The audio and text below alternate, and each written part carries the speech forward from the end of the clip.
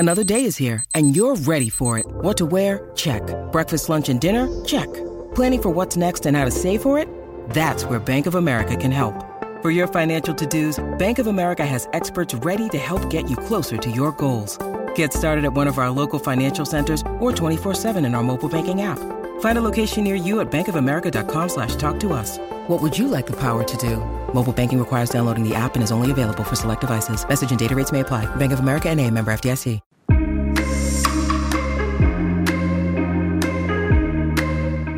Hey guys, welcome back to According To. I'm Megan. And I'm Sierra. This week, Megan and I are doing one of our more popular episode styles that we do. We are going on Reddit, heading to the Unpopular Opinion subreddit, and we'll be reading a few, letting you guys listen in, and we'll discuss if we think the opinion should be unpopular and we disagree with it, or if we think we agree with it and it should be more popular. Yeah, so we each have, I think, anywhere in the range from, 7 to 9 things, so we'll see how many we can get through today.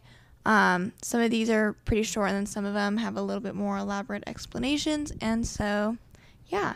Yeah, and these episodes tend to be pretty fun because, people's opinions that they share can range from something that literally doesn't matter at all. It's just something like a shower thought kind of thing versus like this really deep, insightful, like this should be different than what it is. So yeah, hopefully we kind of find a few that will run amongst the ranges. I don't know. But before we get started, we are going to share our weekly spotlights. So mine this week is honestly that we've just been getting a lot of little things done around the house. Thankfully, our dad has been helping out a lot as well. So yesterday he came over and put our washer and dryer in, and I tried to help out where I could, but our laundry room is a pretty tight squeeze, and he was getting a little frustrated, so I decided to just leave him alone, figure some things out. But we got it done. It took 3 hours because there was a plug that we needed. They didn't have the cord so we got a cord because our dryer did not come with one, and then we brought it back. We did everything we needed to do up until like plugging it in, and then we realized that the cord did not fit the actual outlet, and it was not like a standard 3-prong, 4-prong thing. We had to like literally change out the outlet, so we had to go back to Menards and switch that out, and then it just was like quite the ordeal, but we got it done. He got it done, honestly. And so we also got a new TV last weekend for our living room. So our living room and main area of our house is slowly but surely coming together. We're flower people now. So we have flowers in a vase sitting on the table. They're nice. I changed out the water today. And they're still doing pretty good. They are. I would have expected, Megan and I, we aren't really flower people. So like had we not thought about, having to change out the water, it probably like they would have been dead by now, I'm sure. So, but yeah, they brighten the place up. They look nice. My weekly spotlight, I think since we last spoke to you guys, I finally have a room, which has been very nice. I was sleeping on a mattress on the floor in the guest bedroom for a week, and I just had a lot of things surrounding me because I didn't know where to put anything.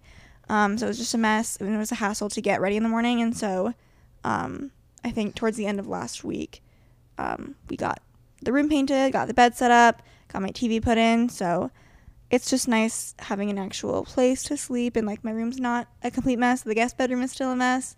That's part of my plan today is to clean some things up, but yeah, feeling a little bit more calm and at ease with a tidier space. Okay, so who wants to go first? Who would like to share the first unpopular opinion? Well, I only have 7, so I don't know if you want to bookend me if you have 9. I do have 9. Okay, my first one is pretty short. So this one says it's too expensive for the average person to date. So they said, with the current rate of inflation and wages not keeping up, it's not practical for most people to date when they're barely keeping their heads above water right now, let alone considering getting married and or having children. That's funny. I'm not going to say I disagree with it. I think that, like, dating is kind of what you make of it, and so I don't think it has to be that expensive necessarily. I think, like, yeah, getting married and having kids is expensive, but, like, the process of dating, I don't know if that is necessarily I kind of thought crazy. the same. I do think, like, further down the line, sure, that stuff eventually, like, you know, an actual wedding is going to cost money unless you go to, like, a courthouse.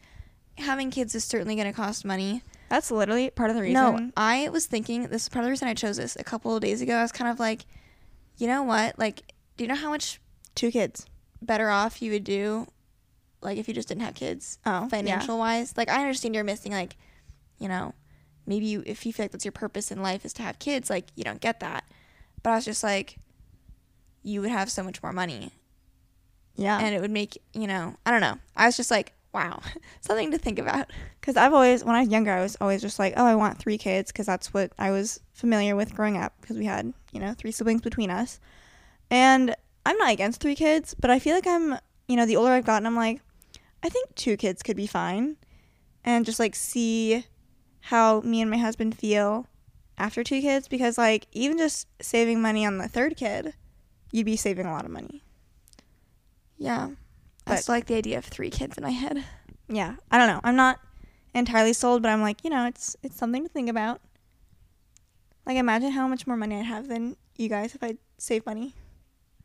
Not to say, like, who knows what everyone's financial situation is going to be, but, like, when I'm, doing my yearly expensive, being like, this much goes to Johnny and Amber, my 2 kids, then I talk to you, and you're like, oh, you got to spend more money than that. Or that's less than what I'm spending. Yeah. So, anyway, but to the original point, I mean, I don't think the economy is a good excuse to be like, cannot possibly date right now. Like, can I blame the economy? Great Depression happened. Can I blame the economy for the last 22 years? Then. And, there are things you can do that are not going to be, like, super expensive dates.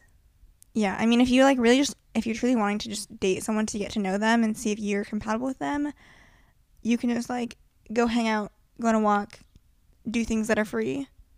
There are plenty of things. And it might not be the most extravagant of dates, but if you like each other enough, then it'll be fine. In fact, it could even, push people to the wayside who are maybe looking to get, free things. There are people who date with the intention of just like, oh, like, it's free dinner, it's free drinks.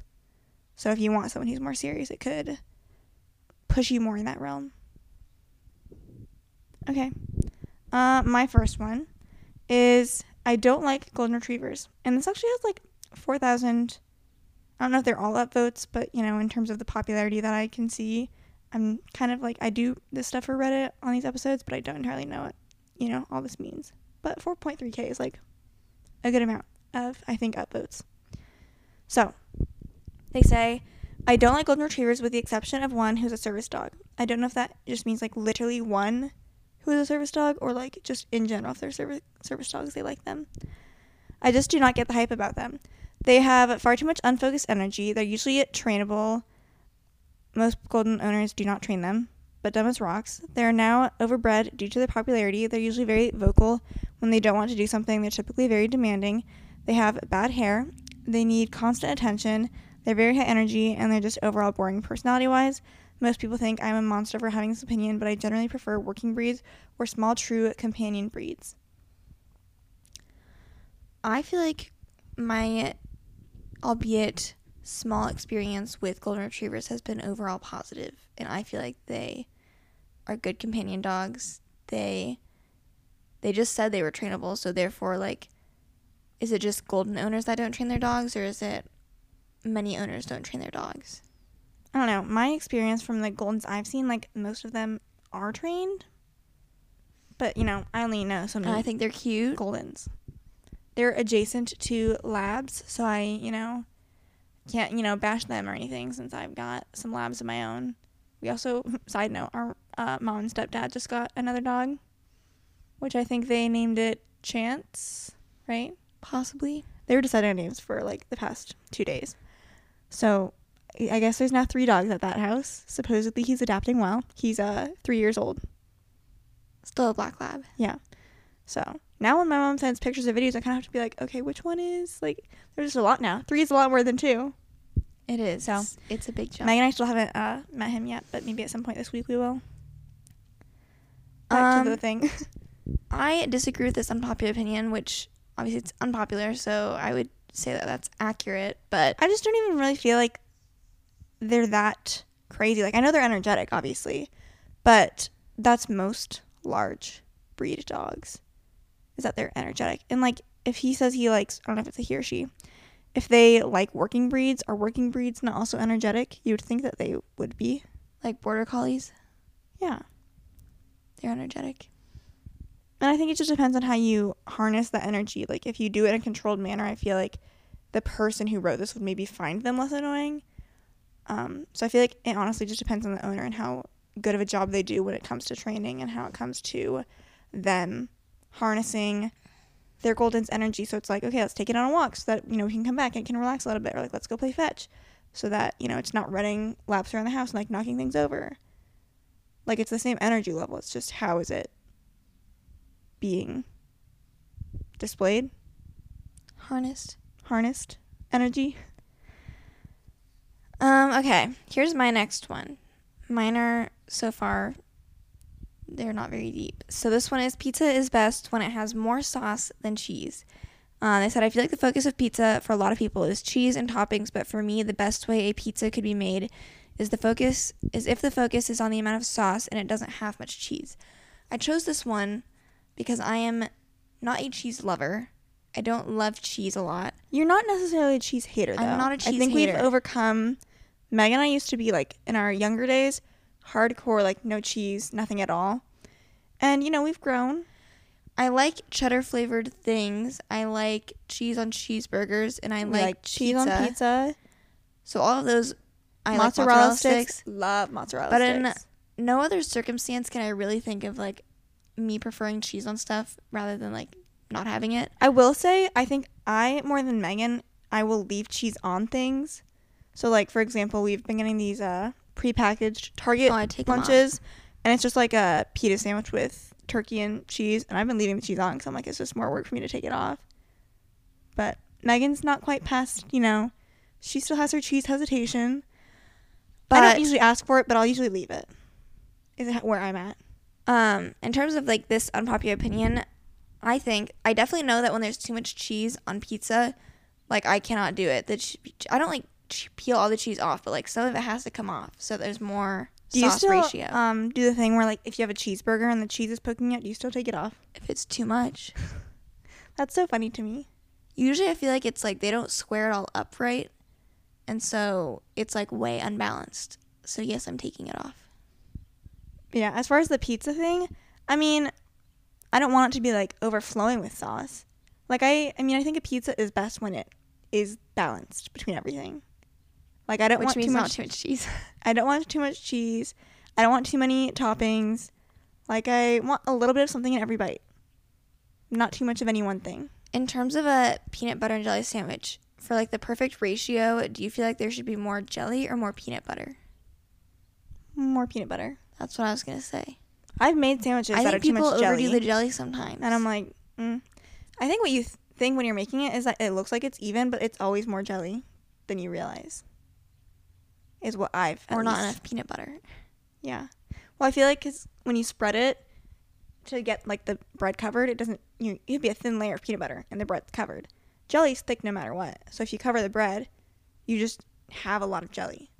So then you put the other piece of bread on. Honestly, my peanut butter and jelly sandwiches, like, I feel like other people would put way more peanut butter and jelly on, and like maybe their ratio is the same, but it's like way more, and I don't think I like that as much. I probably agree with that. I mean, honestly, to me, it comes down to more of a time. Like, I probably have a way more bread ratio than most people would prefer, but I probably do too. Anyways, back to the pizza conversation. I agree with this, but like I also agree, like, I don't want my pizza drowning in pizza sauce, so it needs to be a fine balance. Okay, next one I have is also food related. People that call pasta noodles are just ignorant. They're two completely different things. You don't get lasagna noodles, they're lasagna pasta sheets. You don't make carbonara with noodles, you make it with pasta. There are different types of noodles and different types of pasta, but they are not the same. I don't know all of like the dishes that they just listed, but in my mind, when like I don't intermix pasta and noodles. Me either. To be honest, I feel like they're different things. When I think of just like noodles, I feel like I usually think of like an Asian type of noodle dish, or even just like chicken noodle soup. Like, Yeah. Or like a spaghetti noodle. Like anything that's long and stringy is a noodle. Anything else. Although Noodles and Company uses an elbow pasta for their For logo, what? don't they? I don't know. That's not a noodle to me. I'll Google it. But I mean, like... They have other things, though, but that's not a noodle. No, it's not. It's a noodle. Really? Maybe I was thinking of the and company thing. I don't know. Well, We can never confirm mind. Noodles and Company does have a noodle in its logo. But, like, imagine... Like, to me, I've never had this issue. I've always differentiated. If it's long and stringy, it's a noodle. And if it's anything else, it's pasta. I also associate pasta more with, like, tomato sauce, like that kind of stuff.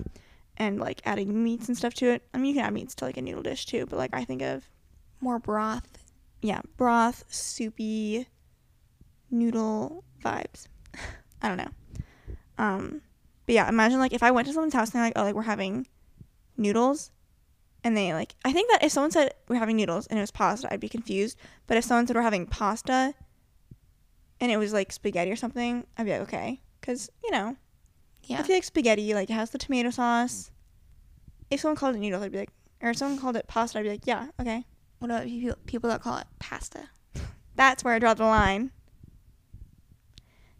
Anyways, I don't fully remember what exactly their argument was, but I do think there's a difference. Is that what they're saying? Well, they call people that don't differentiate them ignorant. I don't know if I'd say ignorant, but There's a difference. Wrong. Okay, here's my next one. This one says, I love suburbia. I prefer it over my time in a major city. So this thing's kind of long, so I'm not going to read the whole thing, but it says, I see a ton of complaints about the suburbs, and while I believe this is more of an age factor, I can't co-sign that city life is dramatically better. The cookie cutter neighborhood, the basic design, strip mall, the parks, the abundant parking, I love it all. Houses that look the same? You say, who cares? There's subtle differences, but nonetheless, you have a house. Front and backyard, maybe even a pool. I'm just going to call it there because this thing's long. Here's my gripe because I also love suburbs. Like, I almost hate that I love them, but I do. I just think that they're what I'm used to, so that's part of it. They can be walkable, but not really necessarily to stores, but like usually there's trails and stuff and sidewalks you can walk around in within a neighborhood. But then on the other hand, I do sometimes end up on like city design type TikToks and like walkability type stuff, which is much more feasible in a city type of environment. And I do see like the significant pros of that. I just think that like my comfort in suburbia is what makes me think like this is better. I like this. I agree. I think since we both grew up, like whether it was our mom or dad's house, both of them lived in suburban areas. And so that's just like always what I even pictured. Like this is where people live. And so I never even like really imagined when I was younger what it was like to live in a city. Obviously like I knew people did, but Like the idea of people growing up in New York literally baffles me. I know, same. Or just like the fact that, not everyone has a car. I would have been like, oh my God, how does like not everyone have a car? Like how do you get places? And like Megan said, it's because places are a lot more walkable or like there's more public transportation options. And so I think I'm also more drawn to the suburban lifestyle, but obviously had I grown up or like been to a place with like a walkable city environment, I can imagine how they're like, oh my God, this is so much better because you can just like, you're free to I do think go wherever and do though, whatever you want. like especially when we were in Europe for a little bit, that was much more walkable. Like it was definitely nice. It's just not what we were used to. Using the trains, like that was extremely nice and convenient, That was so and nice. it didn't necessarily make us feel like we were missing out by not having a car. So there's certainly places that are set up for it where it's like that's just how it is. People walk around, people use public transportation, you can get everywhere you need to go, but you don't have houses. You're gonna have much smaller living spaces, but then you actually get out and do stuff. So I don't know, it's different. I also can't tell, like I consider myself such a homebody that I'm like, well, I want the like big house and like the bigger area to like live because that's where I am most of the time. But then I'm also like, oh, it would be kind of nice since I am a homebody if I was in a place that was like a walkable environment. Would I be more likely to be like, oh, like, let me go to this place because it's just like, you know, a 2-minute walk. Yeah.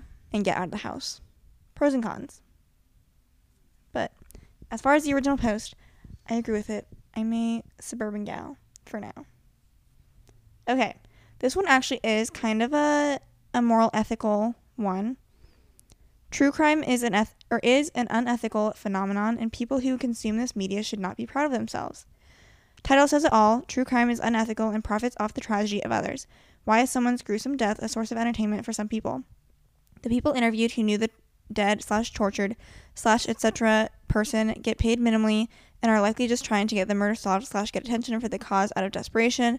It takes advantage of tragedy and should not be viewed as a form of entertainment. I understand watching fictional murders / other bad things, like on Law & Order, but why does it have to be real?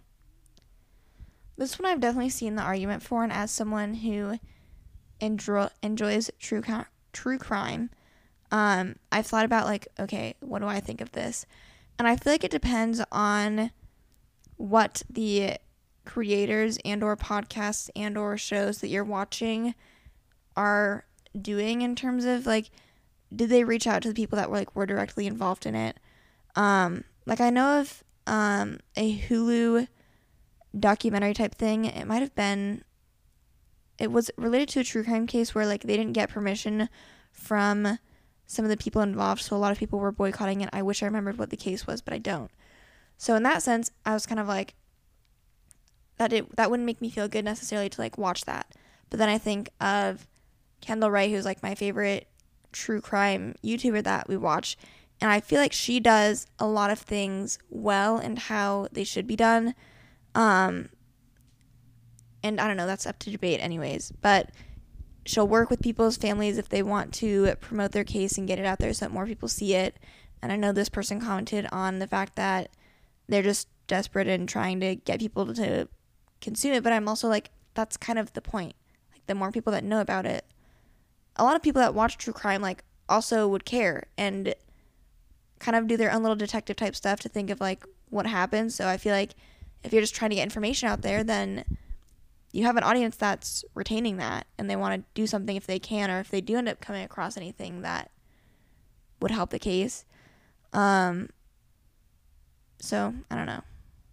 Yeah, this one is, you know, I feel like Megan said this isn't the first time I've heard people, like, talk about how, you know, true crime content is unethical.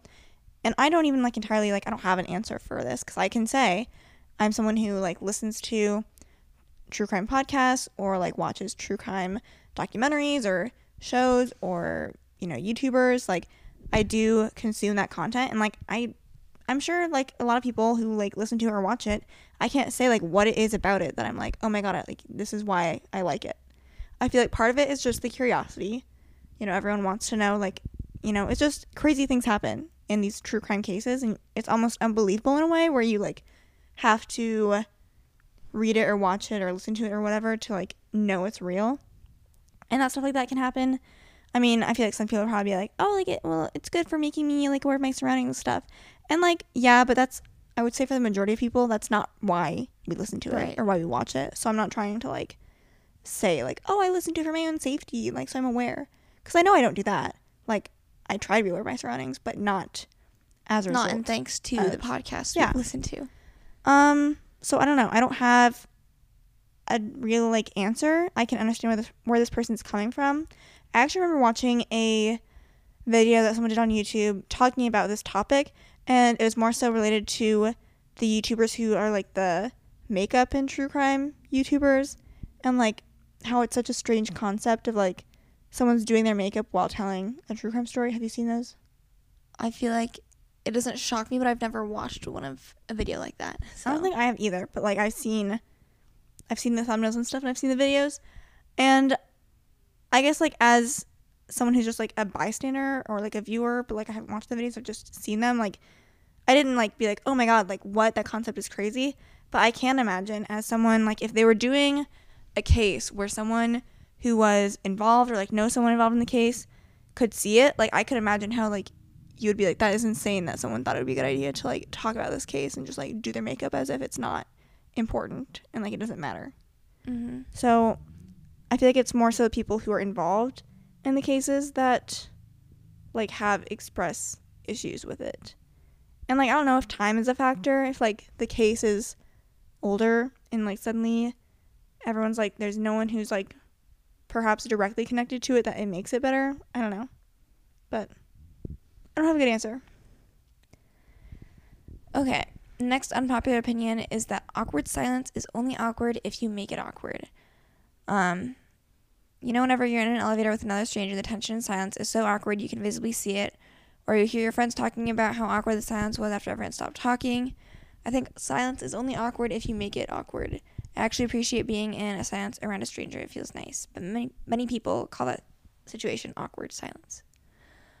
I'm someone who 99.9% of the time, I'm very content with silence because I don't feel like talking that much. I say as I'm doing a podcast. I feel like it's mostly, I think silence can be awkward when I get everyone stressed. was talking. Oh, you can finish and then I'll say what I was going to say.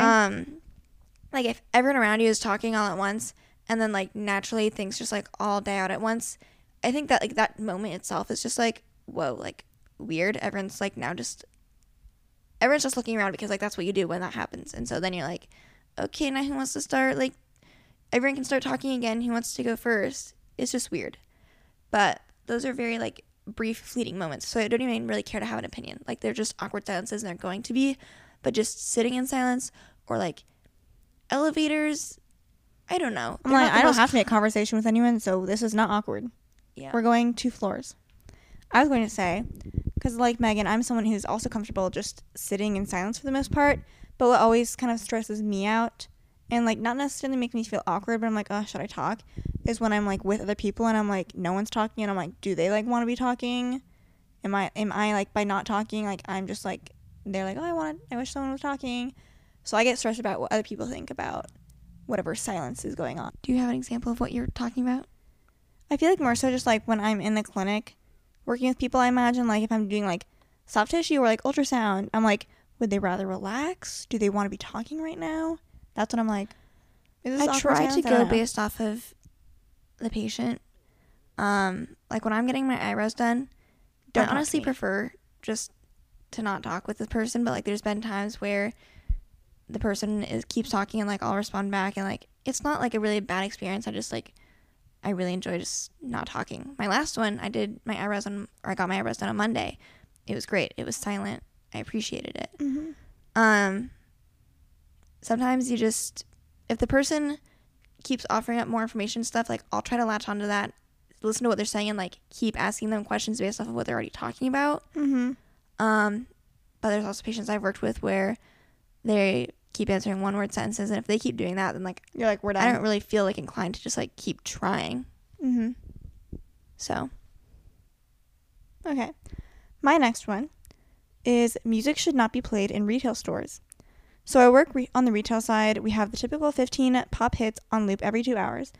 Derivative, repetitive, horrible subject matter, garbage on repeat. I can't imagine the customers are even paying attention to it, but if they were, I think they would find it insufferable. As an employee, it's probably the worst part of the job.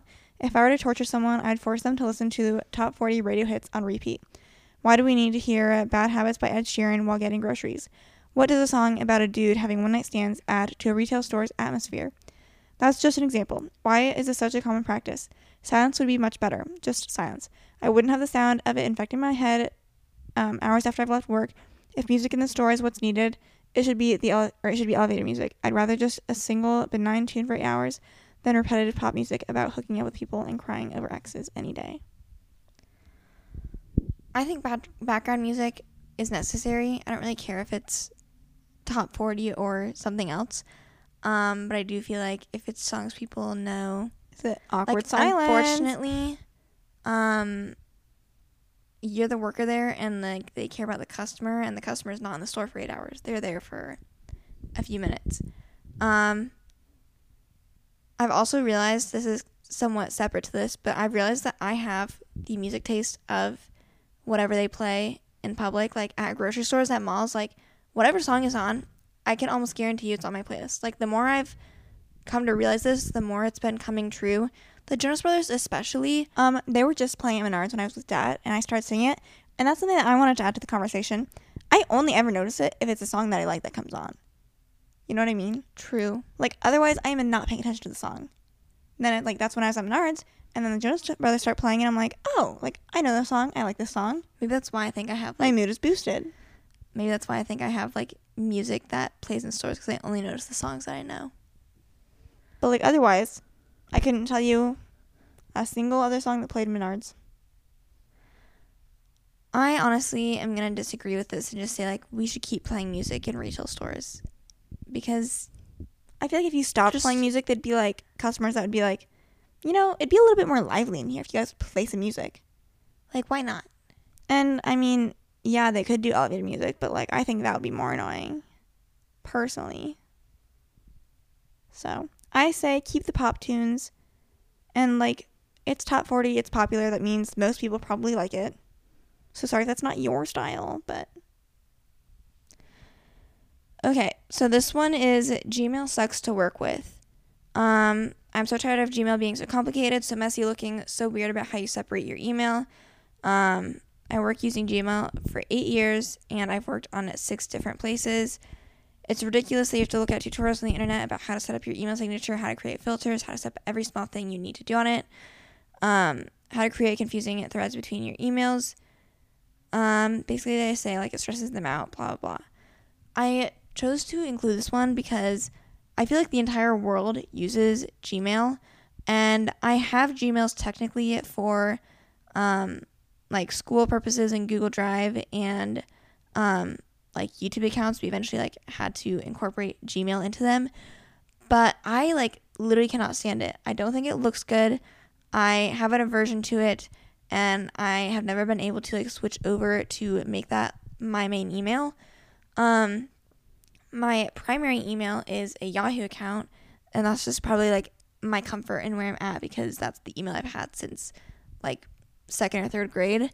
But yeah. You know what drives me crazy with Gmail? Why do they send me ads in my inbox? I'm on my Gmail right now. There's a promotions tab.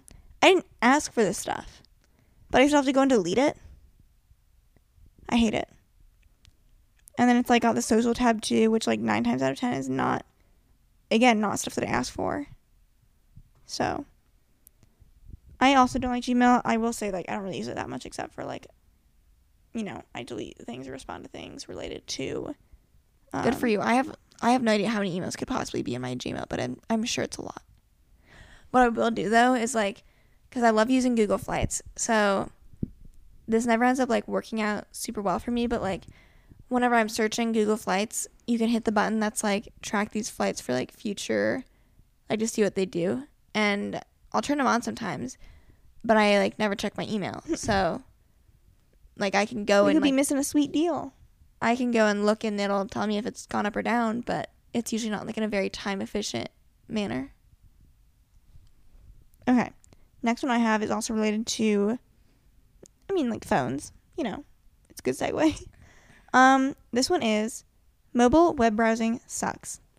No matter what website you visit or browser you use, it's all the same. It's slow, animations are bad, so many glitches, accidentally rotating the phone ruins everything. Overall, it's a really bad user experience, but it's the exact opposite when you use the apps of the website. Obvious. I have tried multiple devices, such as the iPhone, iPad, 2 Samsung devices, and Huawei. I'm probably mispronouncing that. Most of them were released in 2021 and 2022. Note that not all websites are bad, but most of the websites I tried were, especially Reddit web. I think that the web surfing on mobile needs at least 5 years to be as good as web surfing on PC. I will say, I hate Googling things or using the internet on my phone. I think that I hate it so much, I've told myself mentally that there are some tasks that I'm I have to wait to get my computer to do that, even though I don't. I mean, I agree. I doing simple things on my phone. Okay, fine. I can do a Google search. That doesn't bother me necessarily. If I'm if I'm trying to go down a rabbit hole or something, no. Was because we had to forward our mail to our new address or whatever, and Megan had sent me a link to try and figure stuff out, and initially I was I am going to wait to do this on my computer, because I just can't imagine doing things on my phone like this. I ended up doing it on my phone because I could do it, but it felt like I wouldn't be able to. Yeah. That's the other annoying thing is, like, you don't want to get started doing something right. on the phone that you, like, shoot, I need, like, my computer to do that. I agree. There are some tasks where you're just like, I'm not even going to attempt. But I also ended up doing that on my phone.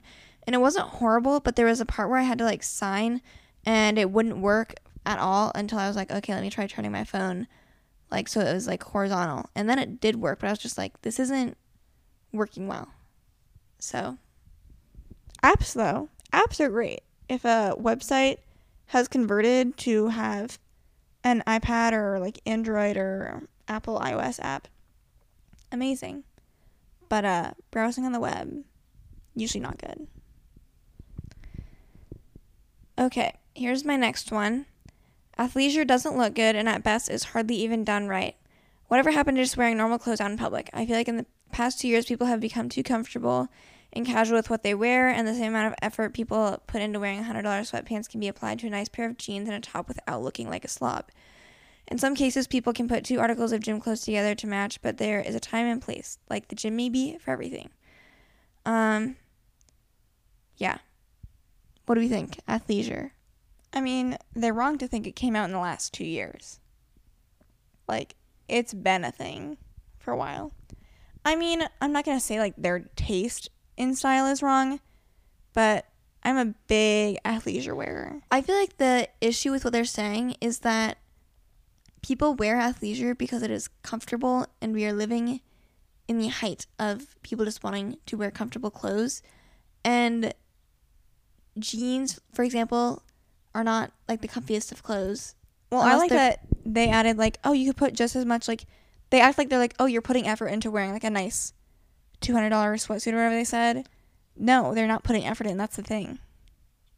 And, like, I know physically, like, putting on a shirt and a pair of pants, it's about the same amount of effort every time.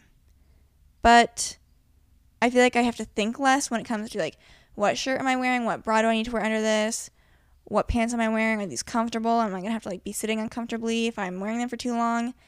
Like, that's the things that I think about when I'm, you know, actually what I consider getting dressed. Especially, like, the bra thing trips me up every time. Because I'm just like, I have these nice shirts, and I never know what to wear underneath them. But anyways, jeans, if I have, like, I have pretty good pairs of jeans, so, like, jeans usually don't bother me too much. But they don't bother me, but, like, they're not, like, the most comfortable things in the world. Exactly. They're pretty stiff. And quite frankly, like, 9 times out of 10, if I'm going somewhere in public, like, I'm not doing a lot. And so it's like, if I'm running to the store or running somewhere, like, I just don't feel the need to dress up and, look my best. Granted, if there are things, like, if I'm going to a nice restaurant or, like, a dinner or something, like, I like to, put in some effort and, like, actually look nice for that stuff. But I don't do that as often as I just am living my life and running around doing Or to be honest, things. I feel like as long as I feel generally put together, that's different than needing to be dressed up or dressed down. Because being put together, I feel like, okay, maybe you don't necessarily have to do your hair, but maybe it's, like, kempt. I don't even know if that's, you've, like, brushed it. It's, I don't know. You just, like, you've done, like, hygiene's good. You're not looking like, you're not a slob. Clothes like, aren't wrinkled. Yeah. It can still look nice. At least not like you rolled out of bed. Yeah. I feel like you look clean is what you're getting at. Like, you don't want to just, like, look at someone and be like, oh, like, did you not wash your hair? And, like, did you not brush your teeth? And did you just grab your clothes off the floor? Like, that's not the vibe you want to give off. And so, like what you're saying, you can look nice even if you didn't put a ton of effort in. Or look okay, presentable, whatever. Okay. Next one I have. There is zero reason to hang out with coworkers after work. Coworkers aren't friends or family. They are coworkers and should be kept at arm's length as a friendly acquaintance, nothing more. I've been reading a lot of cheating posts on Reddit, and it's surprising how many people cheat with coworkers. In my opinion, there should be zero contact with any coworker unless you are looking for someone to cover a shift or let your boss know you need to take off sick. Why would I want to spend another minute with someone I spend 9 to 10 hours a day, 5 days a week? Why would you want to drink with coworkers and risk a situation to be fired? Why would you want to work at a place that places emphasis on how close you are with your boss? That's super creepy. This whole thing in my mind is simply wrong. Not even saying, like, you do not have to be best friends or be in a place where like it's expected or you feel the need to hang out with people you work with. But I also feel like depending on where you work, you could have a lot of people your age that you are spending a lot of time with that you maybe get along with, and then God forbid you actually are like, I think we could be friends. That's when I feel like, okay, you should hang out with your coworkers because you think they could actually be good friends. And then is it really all that bad to like be friends with your coworkers? Mm-hmm. But I feel like it is just any, like, with the way you befriend anyone, you meet a person, see if you have anything in common with them, if you like their personality, and then you become friends with them. I think them being coworkers, you know, that's how you meet, and you might like remain coworkers, but you can also be friends. And I think that this top comment is basically saying the same thing. But someone said, many coworkers have become friends. If someone is a good person and you enjoy hanging out with them, don't write them off because you have the same employer. Also, work is a lot more enjoyable when you have good camaraderie with the other people there. And, like, I think this person's trying, like, that's why they're trying to say, someone said like, below, I tend to find it the people with this mindset have very few friends in general. Yeah.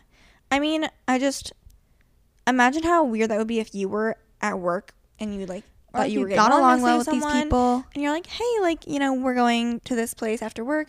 Do you want to come with? Like, it'll be fun. And then they're like, no, I don't hang out with coworkers. I'd be like, why? We're just people and we know each other. It's not weird to hang out with people you know. Right. So, I disagree with this one. It should remain unpopular. Granted, I'm also not saying, you know, if you don't want to be friends with your coworker because, like, don't be friends with them, or don't not be friends with them. Just because you're coworkers, just don't be friends with them if you don't like them. Right.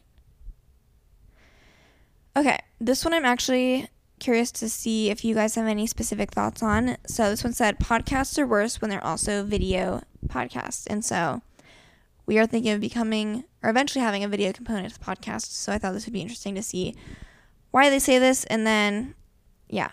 So I said, when I want to listen to a podcast, it's typically not an active thing, i.e. I want to listen to it while I work, drive, run, all of which I can't or shouldn't be watching rather uninteresting stream of someone talking in a booth or whatever.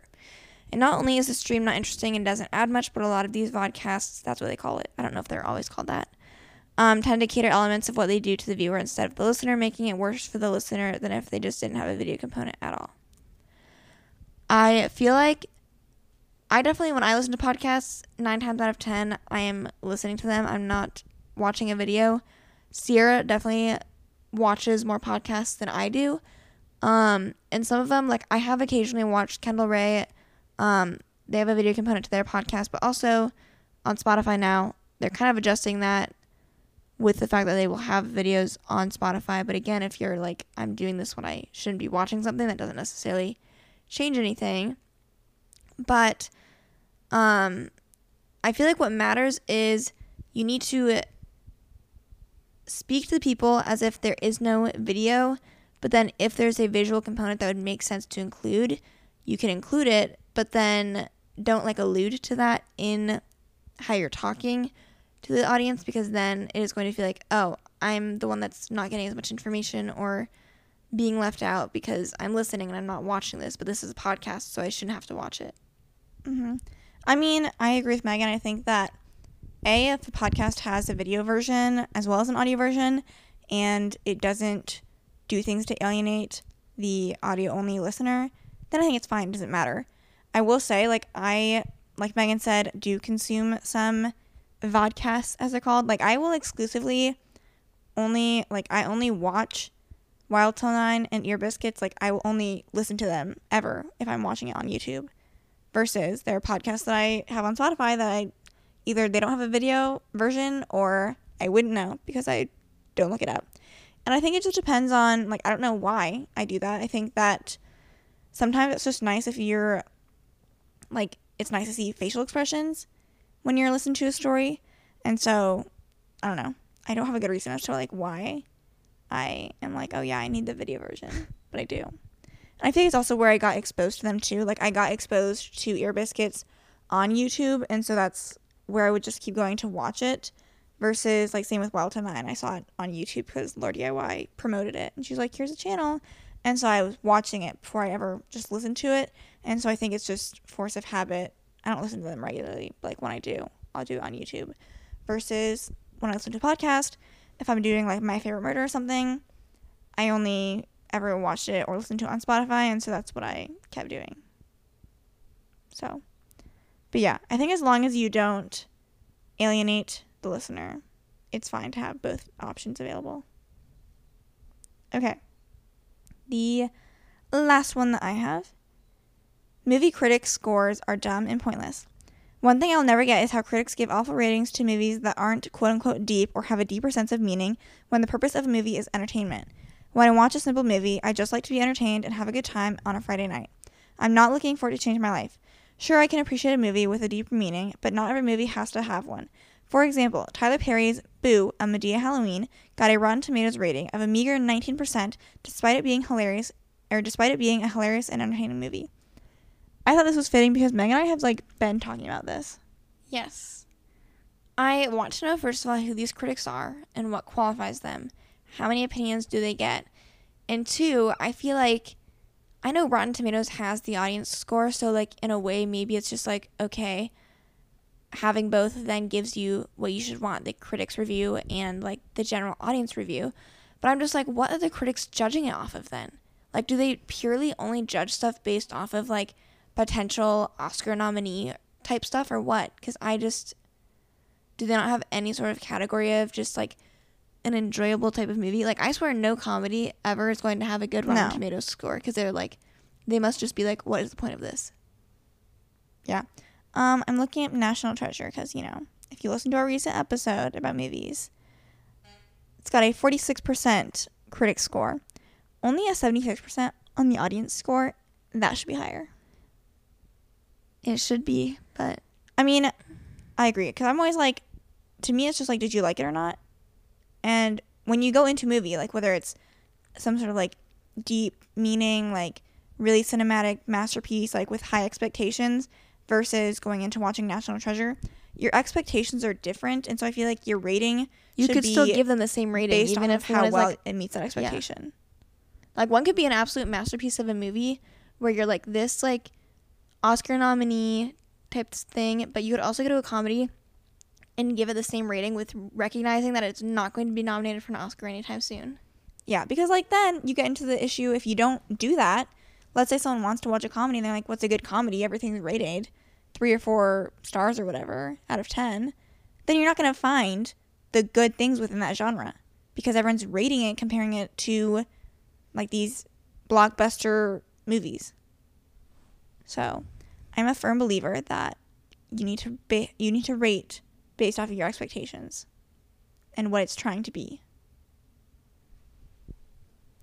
Okay. The next unpopular opinion is that all tests should be open book. They should be open book because what's the reason in all your notes? If you can use your notes in class, that means you really...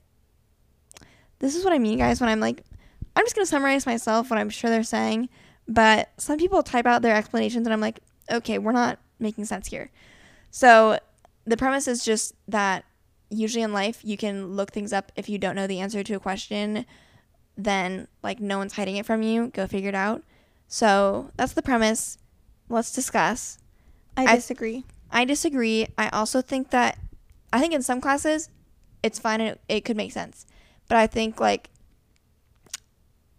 other things it just simply does not. And also, if everything was open book, then you're not challenging yourself to actually remember and learn stuff. And that's always a good thing. Well, yeah, because if you went into a class or an exam knowing that I don't have to actually know this, I can just write it down and look at it, for the second time ever in my life on test day. You don't know it.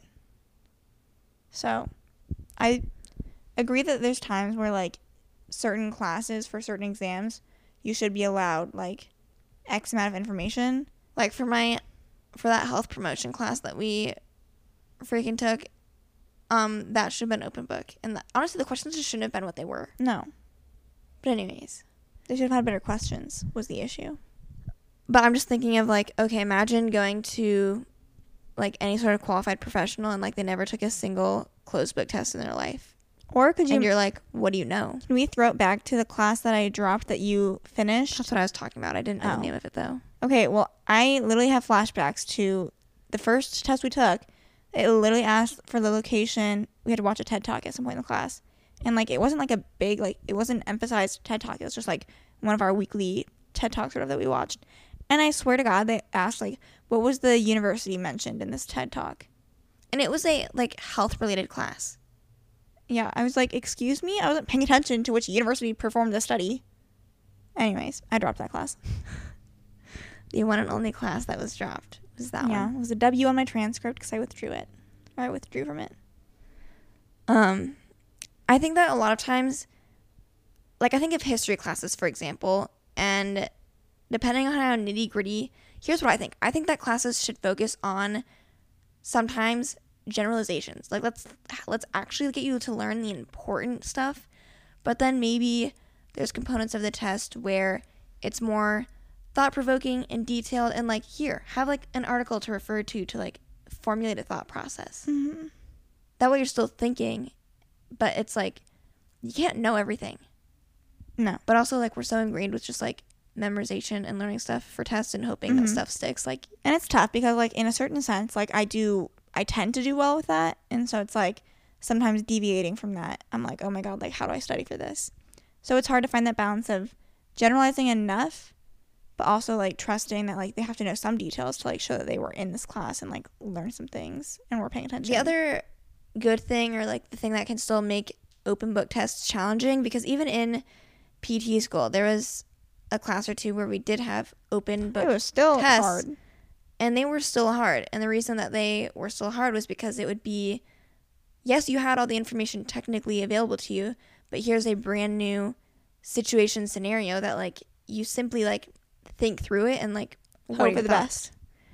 And so in those situations, obviously you also need, like, a grader who's, like, flexible in, like, grading criteria, hopefully, because hopefully they recognize that they just kind of let you run loose and they cannot expect everyone to have, like, the same exact answer.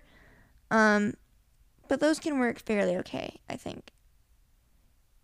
I don't have any more, so you can read your last one. Okay. My last one is a simple one. The freeze-dried marshmallows that come in sugary cereals taste better than real marshmallows. True. And I wholeheartedly agree with this. The only cereal I specifically know of is Lucky Charms. Right? Is there any other cereal? But I honestly feel like for the longest time I didn't even register in my mind that, like, those were marshmallows. But they taste so much better than regular marshmallows do. I like the crunch. I don't like normal marshmallows that much. I typically will only eat them in s'mores. So I like marshmallows. Like, we had a lot because I had gotten some for some hot chocolate. And there would be a few times where I'd go in and just get a couple. I like the crunchy marshmallows that are small that come in, like, the hot chocolate packages. I like those more than actual marshmallows in hot chocolate. The crunch just makes it better. Mm-hmm. Yeah, I agree. I like those. Okay, that is everything we had for Unpopular Opinions. So hopefully you guys enjoyed. We obviously moved into our house, and if you guys watch our videos, you know that we have a dedicated office area that we're hoping to use to eventually have video podcasts. Still going to be a work in progress. We're slowly working on planning stuff out for that and getting furniture and all of that. So still no planned schedule or timeline of when we're expecting that stuff to be up and working and having a video component, but we're looking forward to it, and I hope you guys are too. Since we already talked about vodcasts as an unpopular opinion, you guys can let us know if you have any concerns or things that we should avoid when we end up adding a video component, hopefully. Yeah. Anyways, thank you guys for listening, and we will talk to you guys next Thursday. Bye.